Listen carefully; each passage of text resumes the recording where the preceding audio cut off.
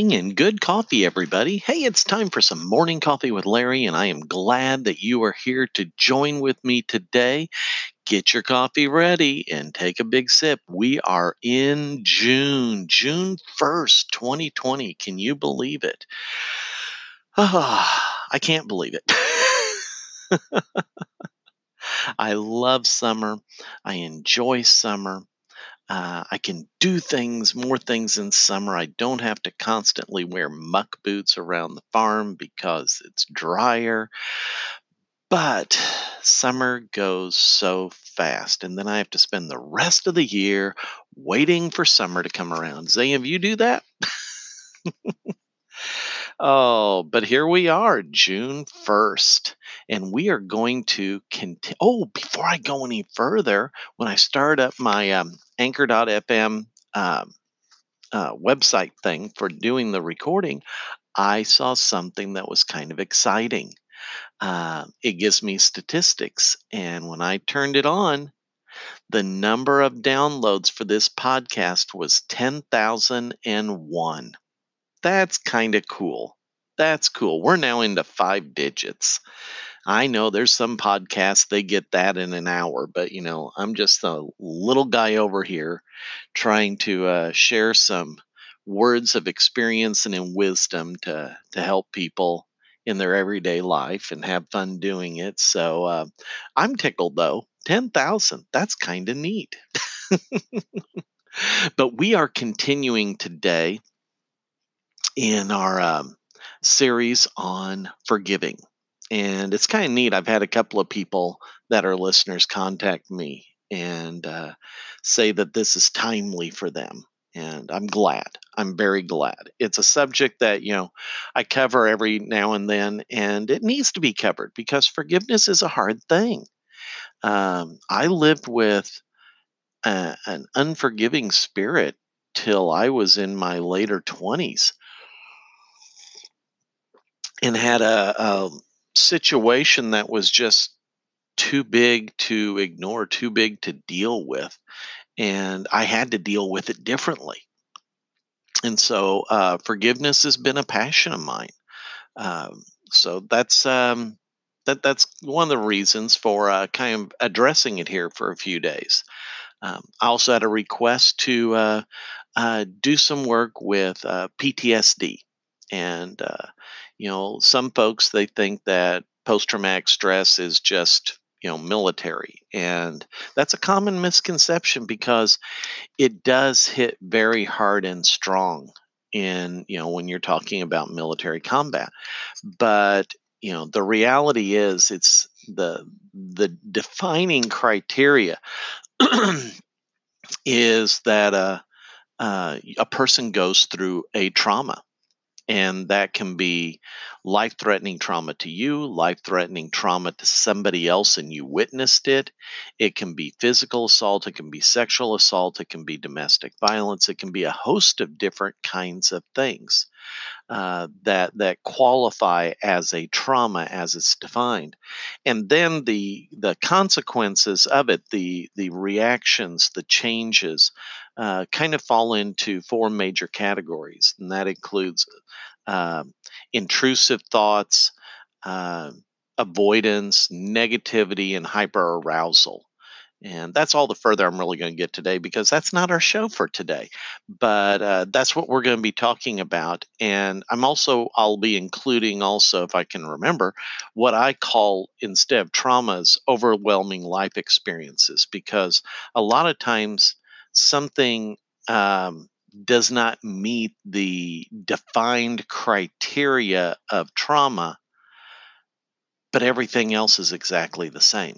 And it's because sometimes there's things that hit us uh, that maybe we could have dealt with if it was, you know, just a one time occurrence, but it kept happening over and over again. And maybe we could have handled it if we were in a better place in our lives, but we weren't. And all of a sudden now this is having a much more powerful effect on us than what one would generally think. But anyway, that's going to be previews of upcoming attractions. Today, we're going to get back to these three stages in the book, The Art of Forgiving.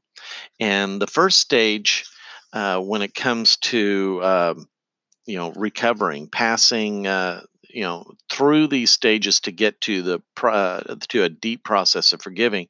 The first one was rediscovering the humanity of the person who hurt us. And today we're going to be covering we surrender our right to get even.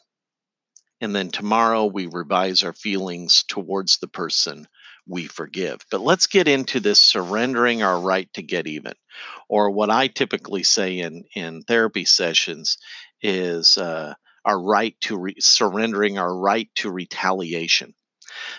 So in the book here, Lewis B. Smedes, the author, he writes, after we have been wronged and wounded in the bargain, been swindled, cheated, abused, or demeaned, no human right seems more sacred than the right to get even with the scab who wronged us.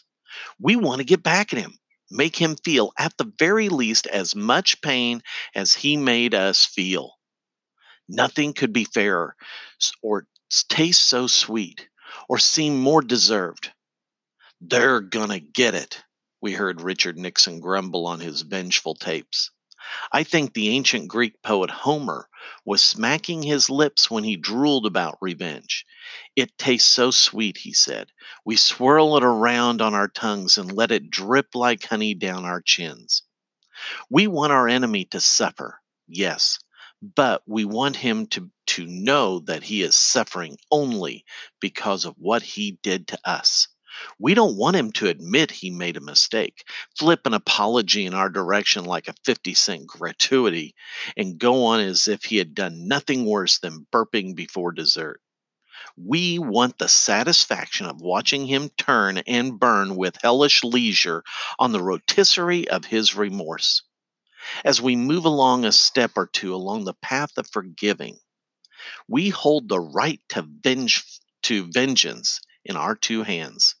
Take one last longing look at it and let it spill to the ground like a handful of water with good riddance. But take care. When you give up vengeance, make sure you're not giving up on justice. The line between the two is faint, unsteady, and fine. What is the difference between the two? Vengeance is our own pleasure at seeing someone who hurt us, getting it back, and then some. Justice, on the other hand, is secured when someone pays a fair penalty for for wronging another, even if the injured person takes no pleasure in the transaction. Vengeance is for personal satisfaction. Justice is more moral accountability. Forgiving surrenders the right to vengeance. It never surrenders the claims of justice. Therein lies a key distinction. After Pope John Paul forgave a man who shot at him, a journalist commended, one forgives in one's heart, in the sight of God as the Pope did, but the criminal still serves his time in Caesar's jail. Very true. Human forgiveness does not do away with human justice, nor divine justice. Consider the Bible's book of Numbers. The Lord is slow to anger, forgiving iniquity and transgressions, but by no means clearing the guilty. We sometimes get close to justice, but we never bring closure to vengeance. In the exchange of pain, the accounts are never balanced. The reason is simple. When I am on the receiving end, the pain you caused me always feels worse to me than the pain I cause you. When I'm on the giving end, the pain I cause you never feels as bad as the pain you cause me. This is why famous family feuds go on to the third and fourth generation. Vengeance, by its nature, cannot bring resolution. And when you get down to it, most of our getting even happens only in our private fantasies. That fact adds a safety catch to vengeance. Our opponent feels no pain when we attack him in our dreams. But meanwhile, our fantasies become a catheter dripping a spiritual poison into our systems. I cannot resist telling my own version of a story that John Irving tells in Piggy Sneed about uh, trying to save Piggy Sneed about the sweet futility of revenge. It's about how Maggie Mousema tried to get even with A. Paul Sider. Maggie and A. Paul attended Cromwell College, a respectable Presbyterian center of evangelical learning in upstate New York. Just a second.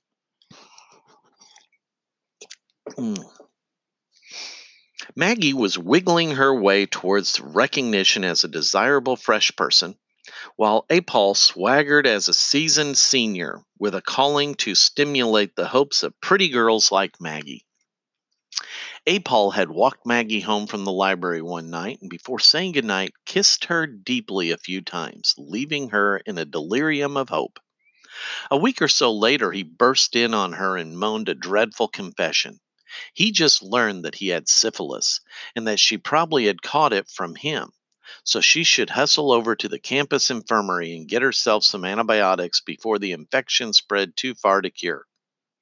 It took a week for Maggie's fear of a horrible death to get the better of her dread of exposure. She showed up the next Monday morning at the student health center. The nurse who had seen even sillier student tricks than this one in her time, assured her that she could not get syphilis by being kissed, and that she was the fifth girl this month who thought she had caught it from the tip of A. Paul's tongue. A klutz in communicable diseases, Maggie rated an A plus in retaliation. First, she posted urgent messages on the bulletin board in the student commons. A. Paul Sider has syphilis.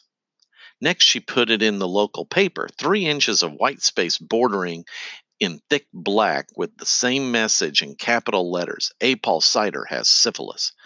And as the sleepy arrivals walked to the commons area early Monday morning, their eyes were opened by 5 bed sheets sewn into a fluttering white banner tied between Doric columns of the front portico with crimson letters painted 3 feet high and 25 feet across. A. Paul Sider has syphilis.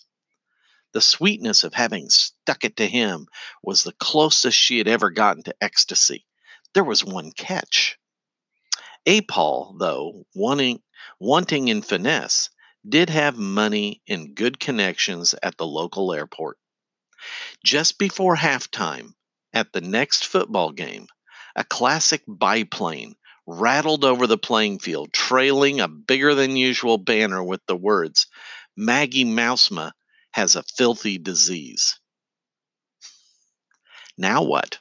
Hire a hitman? And what would we get for our efforts if we did get even? We would get just about what we would get if an uncle we all thought was rich died and left us a tax encumbered, earthquake cracked, ramshackle monster of a mansion that we can't afford to fix and can't afford to tear down. Surrendering our right to get even is the surrender of a very bad pain in the neck. Imagine poor Atlas surrendering his right to carry the whole world on his back. Some right, some surrender.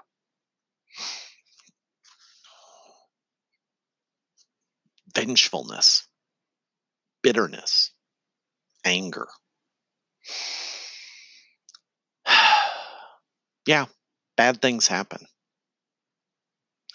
The interesting thing that the author brings out here is the notion that the pain we feel when we are wronged feels so much worse than the pain we inflict on others. And you know what? When you're in the middle of inflicting pain on others, you can feel a sense of ecstasy. You can feel a high. You can feel an excitement. You're getting back. But now, what's happening to the other person? And are they just going to take it? just like in that story. I love that movie from the 80s, War Games, with Matthew Broderick and I forget the gal's name, but uh, they they start playing a game unintentionally with a military uh, computer that does simulations of nuclear war, and they're trying to keep this computer from treating a game as reality and launching nuclear missiles. And so they get the computer playing tic tac toe against itself. And then it starts playing the simulated war games against itself. And there's never survivors. All you have is horrific casualties worldwide. And finally, at the end, the computer says in its computer voice um, something along the line of interesting game. The best decision is not to play. Yeah, the best decision when it comes to vengeance is not to play. A few years ago, they had, I think it was on the History Channel, a mini series on the Hatfields and the McCoys. People died, communities were torn apart because of vengefulness, unforgiveness, taking pride in not forgiving. And it continued for generation after generation after generation.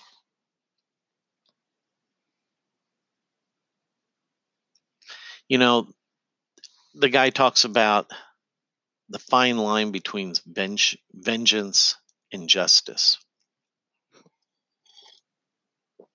I'm going to talk a little bit about what happened over the weekend with the riots. We don't know the full story of the starting incident. We don't. We don't know everything about it.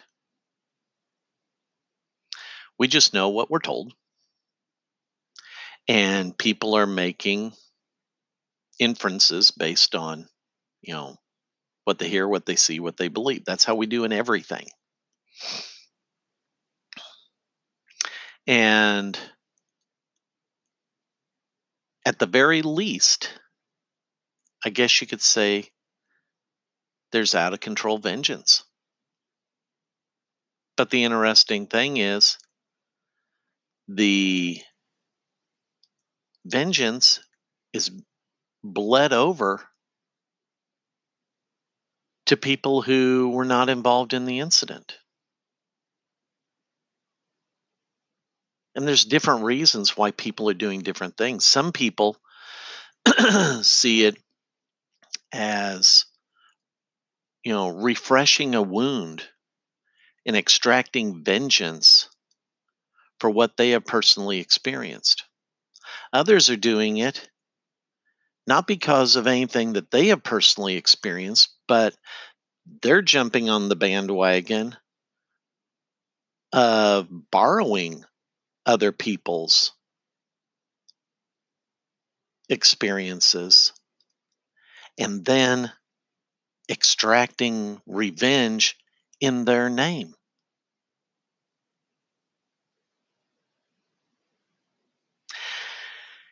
And what's accomplished?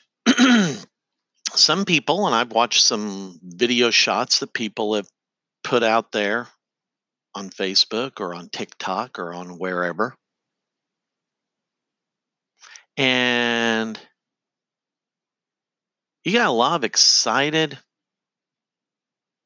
not distressed people that are doing all kinds of damage, attacking people in vehicles that just happen to be on the wrong street, um, pulling people out of car windows and attacking them. putting themselves in harm's way whenever a panicked motorist who's being attacked and the windows on their vehicles are being broken takes off driving? What does any of this accomplish? I heard uh, a uh, black store owner up in Minneapolis with tears in his eyes and unbelievable frustration and shock in his voice as he yells to the crowd, "Why are you doing this?"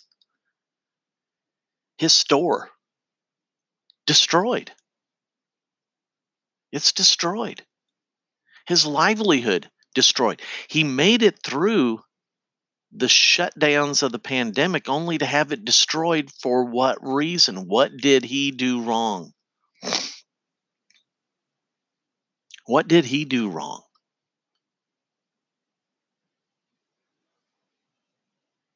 And you could say, well, what did the person who was killed do wrong? I don't know. I don't know. It could have been absolutely nothing. It could have been something. Was it worth a death? Absolutely not. Absolutely not. But that is where vengeance, unforgiveness, that is what a person is living with, what they will do then is, I'm angry here, so I'm going to take out there. It's wrong. It's wrong.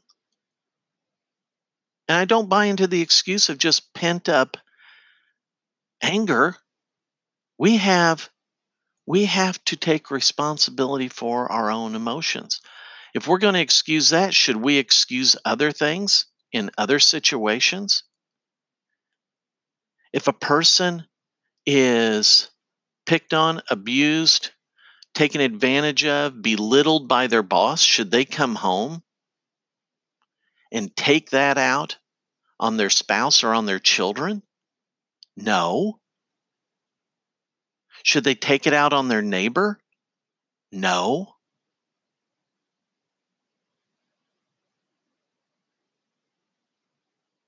When people are posting in social media, we're going to loot the mall, meet there at 3 o'clock, and it happens, it's craziness. We can have that same craziness on a personal level in our own personal lives with stuff that we hold on to and fantasize about vengefulness. Yeah, it's a poison. Vengefulness is a poison. Unforgiveness is a poison that's killing us. And in our death throes, it winds up hurting other people. And they can't understand why. They can't make sense out of it. Just like that man up in Minneapolis I just mentioned. He can't make sense out of it. Why was he personally attacked and his business destroyed? Oh, I love where I saw a comment. Well, he can get a new store because it stick it to his insurance company. Most insurance company policies, property policies, they do not cover certain things. It's kind of like if you have a flood, they don't cover flood. You have to buy flood insurance for that. Most insurance policies for business or for your property does not cover civil unrest. So they destroyed a man financially. They destroyed him for nothing. That's the bleed over consequence of unforgiveness. If you struggle with unforgiveness, please realize you may not be looting a mall or torching a business. But guess what? What's the impact that it's having on the people around you? What's the impact? You got to take ownership of it. You may not have caused it, but you're the one sitting in. You got to deal with it.